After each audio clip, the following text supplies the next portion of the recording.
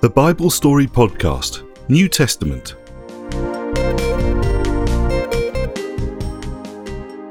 Story 47, The Church at Antioch.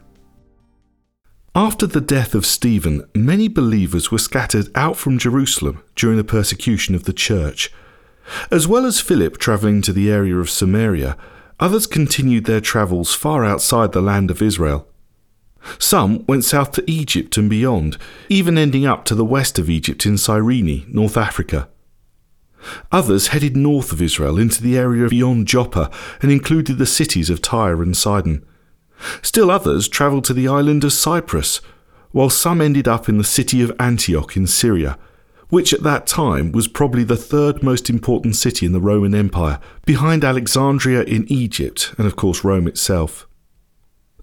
As they travelled, these believers shared the good news about Jesus, but only with other Jews. However, some of them, men from Cyprus and Cyrene, arrived in Antioch and started to share the good news about Jesus and all that he'd done with Greeks as well as Jews. These men were Jews who probably hadn't lived in Israel, but instead they'd lived among Greeks all their lives and understood the culture and mindset of the Greek-speaking people. So instead of speaking about Jesus as the Messiah, which wouldn't have meant a great deal to the Greeks, they talked about the Lord Jesus, sharing about his origins, his life, his death and resurrection. At that time, it would have been unlikely that they would have heard about what the Lord had done for Cornelius and his household through Peter, but somehow the Holy Spirit still prompted these men to share what they knew widely. And the Lord blessed their message to these Greeks, causing a great number of them to firstly believe the message that they were given about Jesus Christ, but then to turn away from their old lifestyles and start living in a way that would please Jesus. In other words, they became true believers and members of the church. Of course, you can't keep these kinds of things silent for long because of people travelling around, and as they travelled, they told others about what was taking place in Antioch. This in turn led to a report of what was happening in Antioch reaching the attention of the church in Jerusalem. By this time, Peter had met with Cornelius, and the church had begun to understand that Jesus had come not just to save the Jews, but also everyone else who would believe in him and follow him. Therefore, instead of reacting with a heavy hand, the leaders of the church in Jerusalem chose to send someone to Antioch who would both understand what was taking place and be a help and encouragement to the church. So they chose to send Barnabas because he was from Cyprus and had been given the name Barnabas because of his God-given character of encouraging and building people up.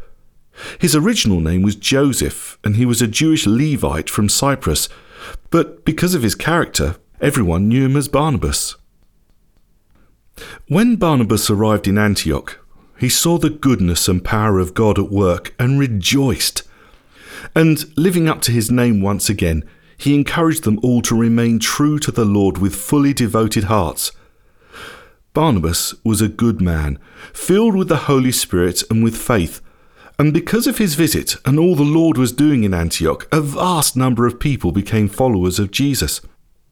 However, another feature of Barnabas was that he was a humble man, and seeing the vast work going on in Antioch, and recognizing the need of the church there for good teaching, he decided to head up north to Tarsus to go and look for Saul.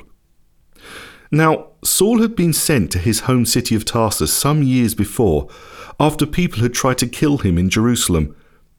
It seemed that during that time, Saul had suffered a lot, even being disavowed by his family.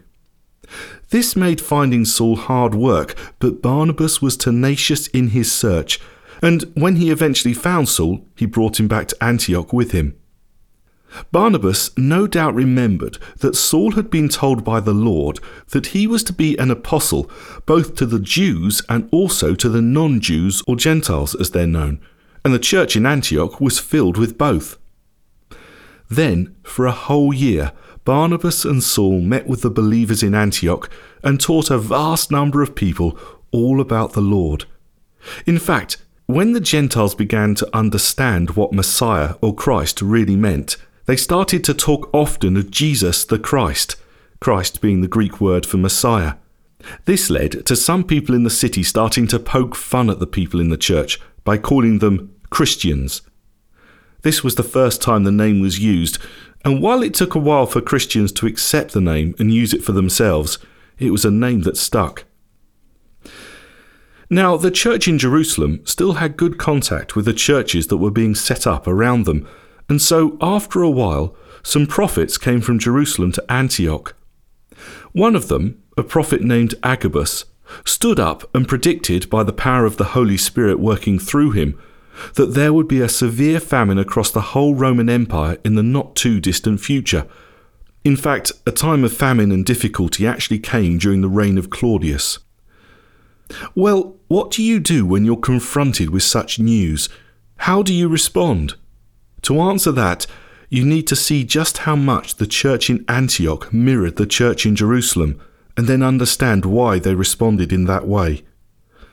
Both churches, the original church in Jerusalem and now the church in Antioch, had seen rapid growth, with many coming to faith in the Lord Jesus Christ and added to their numbers.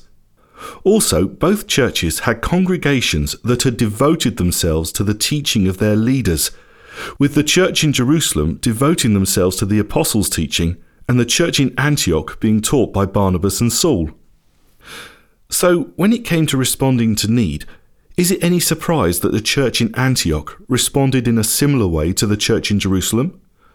In fact, Barnabas himself had been an example of how the church in Jerusalem had responded when faced with the destitution and poverty of some of its new members. He had sold a piece of land, probably in Cyprus, and when he got the money for that sale, he'd brought it to the feet of the apostles and left it with them to use as they felt appropriate to meet the need. And he hadn't been the only one. Many others had given sacrificially to help meet those needs. So here was the church in Antioch, probably also with lots of poor members itself, faced with the news of impending famine and hardship for their fellow Christians in Judea. How did they respond? Well, each one of them gave as they were able. Some richer people gave more and poorer people gave less, but all of them had the privilege of being involved in giving. Once the collection had been made, it was given to Barnabas and Saul to take to the elders and leaders in the church in Jerusalem to use as they saw fit to meet the needs of the people. So, one church very much mirrored the other, as the Lord added to their numbers, they devoted themselves to sound teaching, and they enjoyed the privilege of being involved in giving to meet the needs of others. God was at work in his churches, and in due time, the church in Antioch was to prove very important for the continued spread of the good news about Jesus around the world. This story is based on Acts chapter 11, verses 19 to 30.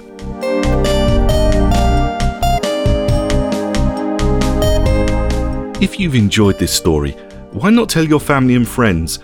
And if you leave a review on your podcast host, that'll help other people find the Bible stories. In the meantime, feel free to visit the website, thebiblestorypodcast.com, where you'll find a complete list of all the stories we've done, and let us know what you think.